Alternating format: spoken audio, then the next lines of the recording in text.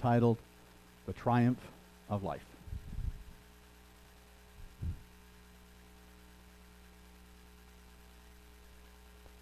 Thank you, Matthew. Good afternoon. I would like to just echo the same thoughts as Matt just presented us with, which is something I 100% agree with, and I think most all of us do here today. It is Jesus Christ and Him alone that has brought us here. And on that vein, as he introduced my title, which is The Triumph of Life, I want to talk real quick about the opposite of what life is. And we all have heard the saying, maybe you haven't, but most of us probably have, that there's this saying that goes on in our culture that there are two sure things in life: death and taxes. And I know it's really tragic. Taxes, right? But I want to look at that idea of death. And you might be thinking, well, triumph of life, I mean, isn't that the opposite of death? Well, that's one of the reasons we're here. Well, let's think about this idea of death. Death is something that hurts.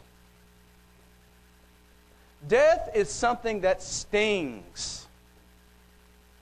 Every single one of us in this room, every single human being in this entire world has been affected by this great enemy of ours, death.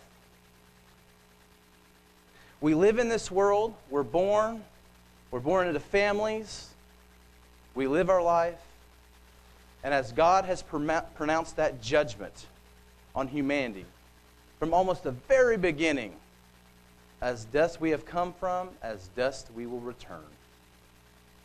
It's a judgment that has been pronounced on humanity from the very beginning in the Garden of Eden.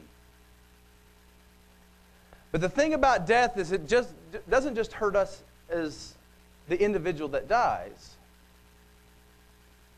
It hurts us when we lose loved ones through this great enemy that stings. Death is a separation. It's a separation from life. And even if we are still living, death is a separation from the ones that we have come to love so deeply. And it's interesting because we live as human beings, and it's almost as if that God has programmed our bodies to do every single thing it can to fight against death. The vital organs are protected and have mechanisms in which it does everything it can to protect the things that we need the most to sustain ourselves. Death is something that has made humanity miserable from the conception of human beings because the sting that it brings. And that's why Jesus Christ is so important. Because that pronouncement that has been given to all humanity through Him has been repealed. You know, there is no other chapter in the Bible that talks about the resurrection more than 1 Corinthians, the 15th chapter. And that's what we're going to go to, and we're going to look at something today. And we're going to get to the idea of unleavened bread because it ties completely into what this day and what this feast means. But let's go to 1 Corinthians, the 15th chapter. I just want to look at something. You see, 1 Corinthians 15 talks about the resurrection. It talks about the resurrection of Jesus. It talks about how that resurrection makes it possible for me and you, for humanity, to defeat, to be victorious over that enemy, death. This is a church, and looking at some background information, that was having some problems. We've read 1 Corinthians. You've probably heard of some of the issues. They had things going on of the likes of people, Christians, believers, taking each other to secular courts. They were suing each other. We had individuals that were taking their father's wives as their own and dishonoring their father. We have individuals in here that were claiming as a badge of honor that, oh, I was baptized by Paul, or I was baptized by Apollos, or I was baptized by this person. This is who I follow. As if it somehow was better if they were baptized by this person than as opposed to someone else. This was a church with problems. But in 1 Corinthians, the 15th chapter, Paul addresses one particular issue, and that is the issue of the resurrection. It is the issue that Christianity hinges upon. He is even in this chapter asking the question, which implies that some people were going around and saying that Jesus never even rose, or he didn't rise bodily, or he rose this way, or there's no such thing as resurrection from the dead. And Paul, in the verse 54, says this, breaking in a context that surrounds Paul's discussion on how the dead will be raised and living and transformed. He says this in verse 54. He says, so when this corruptible has put on incorruption, and this mortal has put on immortality, then shall be brought to pass the saying that is written, death is swallowed up in victory. O death, where is your sting? O Hades, where is your victory? The sting of death is sin, and the strength of sin is the law. But thanks be to God, who gives us the victory through our Lord Jesus Christ. Therefore, my beloved brethren, be steadfast, immovable, always abounding in the work of the Lord, knowing that your labor is not in vain in the Lord. Look at what Paul just quotes here. He's talking about the resurrection. He's talking about the specifics. He's got theology in here. He's got different ideas that are just practical and ensuring people that Jesus, yes, he rose from the dead. Yes, there is evidence for this. Yes, there are witnesses. But he goes in here and he quotes from Isaiah chapter 25, verse 8, and he couples it with another passage in the Old Testament, Hosea the 13th chapter, verse 14, and says, death is swallowed up in victory. And he asks this question, O death, where is your sting? And we know that it stings. It does. It stings. There's an interesting thing by quoting this passage. You see, in Isaiah, as well as all the other Old Testament books, you're in the land of Canaan that this stuff is being written. And there's this old Canaanite mythology in that culture and that society that believed that the grave, that death was like a monster, was like an entity that swallowed its enemies, its prey. Do you see what Paul is doing here? Paul is turning this analogy upside down.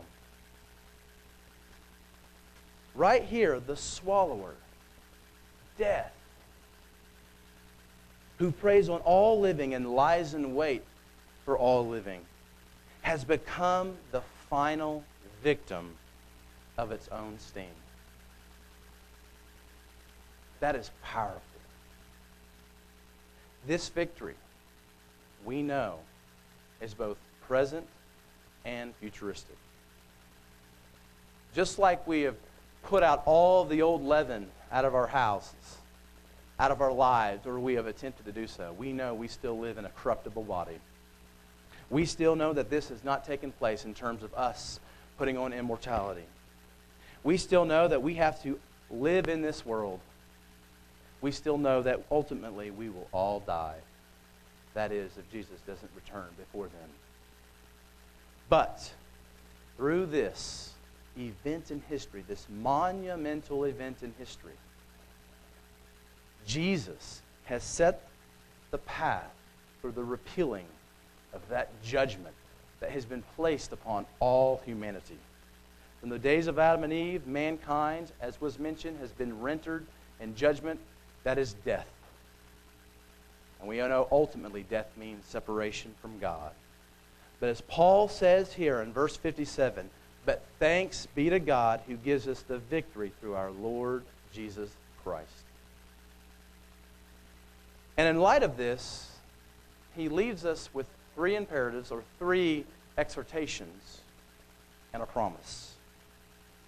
He says to be steadfast based upon this reality, to be immovable based upon this reality, and to always be about God's work. And the promise is that based upon these things, know this, that your labor is not in vain. Let's think about the introduction to that word labor. This is the Greek word kupos. which essentially has many different meanings, but generally it means someone who actually physically exerts themselves, that they are in labor and doing some sort of work to the point of exhaustion. And this Christian life is labor. God has given us a path that's not easy, but He has given us a path where all of us must take up our cross and go forward on a daily basis. Paul right here is referring to the work that God has assigned us to in this life, which is to proclaim the kingdom of God to this world, and our actions and our thoughts and our lifestyles, and to the work that God is doing in our lives, which is a continuous transformation. It's not a one-time thing, but we, as we live every day, are continually being transformed into the image of that one that has set that path before us, Jesus Christ. And we know that this work is not easy. Being a Christian is not easy. Today we begin the days of unleavened bread, and we review the symbols that this day and this feast represents. And we know the story, and we began it starting 2 days ago with the Passover and understanding the symbols that we were taking in, the bread and the wine, and proclaiming Jesus Christ's death. And last night we came here and we assembled. Or you might have done it on your own somewhere else. We observed what was known as the night to be much observed. A night of watching. A night of watching and observing and staying and celebrating and thinking about the wonders that God has performed. The wonders that God has performed. We know this life is not easy. It is a constant battle. We have put out the old leaven. This same epistle, Paul says, put out the old leaven of wickedness and malice. And that's what we're striving to do. But I want us to be challenged by Paul right here when he says to be steadfast, to be immovable, to always be about God's work, and to remember that our labor is not in vain. I'm going to say something that I know is grammatically incorrect. But the word Christian is not a noun, it's a verb. It's grammatically incorrect, but it's conceptually true. The word Christian is not a noun, it's a verb. The word Christian refers to a follower of Christ. The word following implies action. Being a Christian also implies war. It implies battle. A battle or a war against every inclination of hate. Every inclination in our hearts to hate. Every inclination against prejudice. Every inclination against being racist. Every inclination against being unkind. Every inclination of sin. Every inclination that falls short of the glory of God. Every inclination, every single thing we do that could possibly not bring glory to our Lord and Savior Jesus Christ and our Father. It's a war. It's a battle.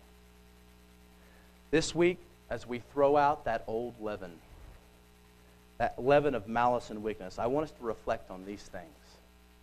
As we review the truth of the resurrection that has repealed the judgment on humanity through Jesus Christ's resurrection, I want us to think to ourselves and to be challenged to move towards God's work, to not be moved from God's work, to understand that our labor is not in vain. You know, the world, it'll do all kinds of things to tell you, man, that's what you do, that's what you abstain from those things, or you don't do this, or you don't do that. Man, you're missing out on so much.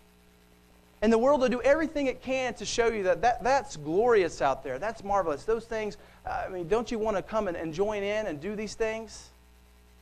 But as Jesus says in Mark the 8th chapter, verse 36, for what will it profit a man if he gains the whole world and loses his own soul? Or what will a man give in exchange for his soul? It might seem like foolishness to this world, but we know in the end, this world, all of those things that it has to offer will come to nothing. So as we think about these things and we move into this feast of unleavened bread, let us be happy. Let us rejoice. For the greatest judgment upon humanity has been repealed through Jesus Christ our Savior and Him raised. Him raised. And because we know this, because this is a reality, it's not something that's metaphorical, it's not something that's just spiritual, it's something that physically happened and took place. Because it's a reality, and because that path has been shown to us and it has been paid for us to follow in His footsteps as we are His creatures being made and renewed in His image, because we know these things, let us move forward in this feast and always be thinking about the work of the Lord and how it will not go in vain because of these reasons. For in Christ, life has triumphed over death. For in Christ, sin has been overcome. And for in Christ, to quote from the song that's getting ready to be sung by Andrew Peterson, named, "The shadows were shot through with life."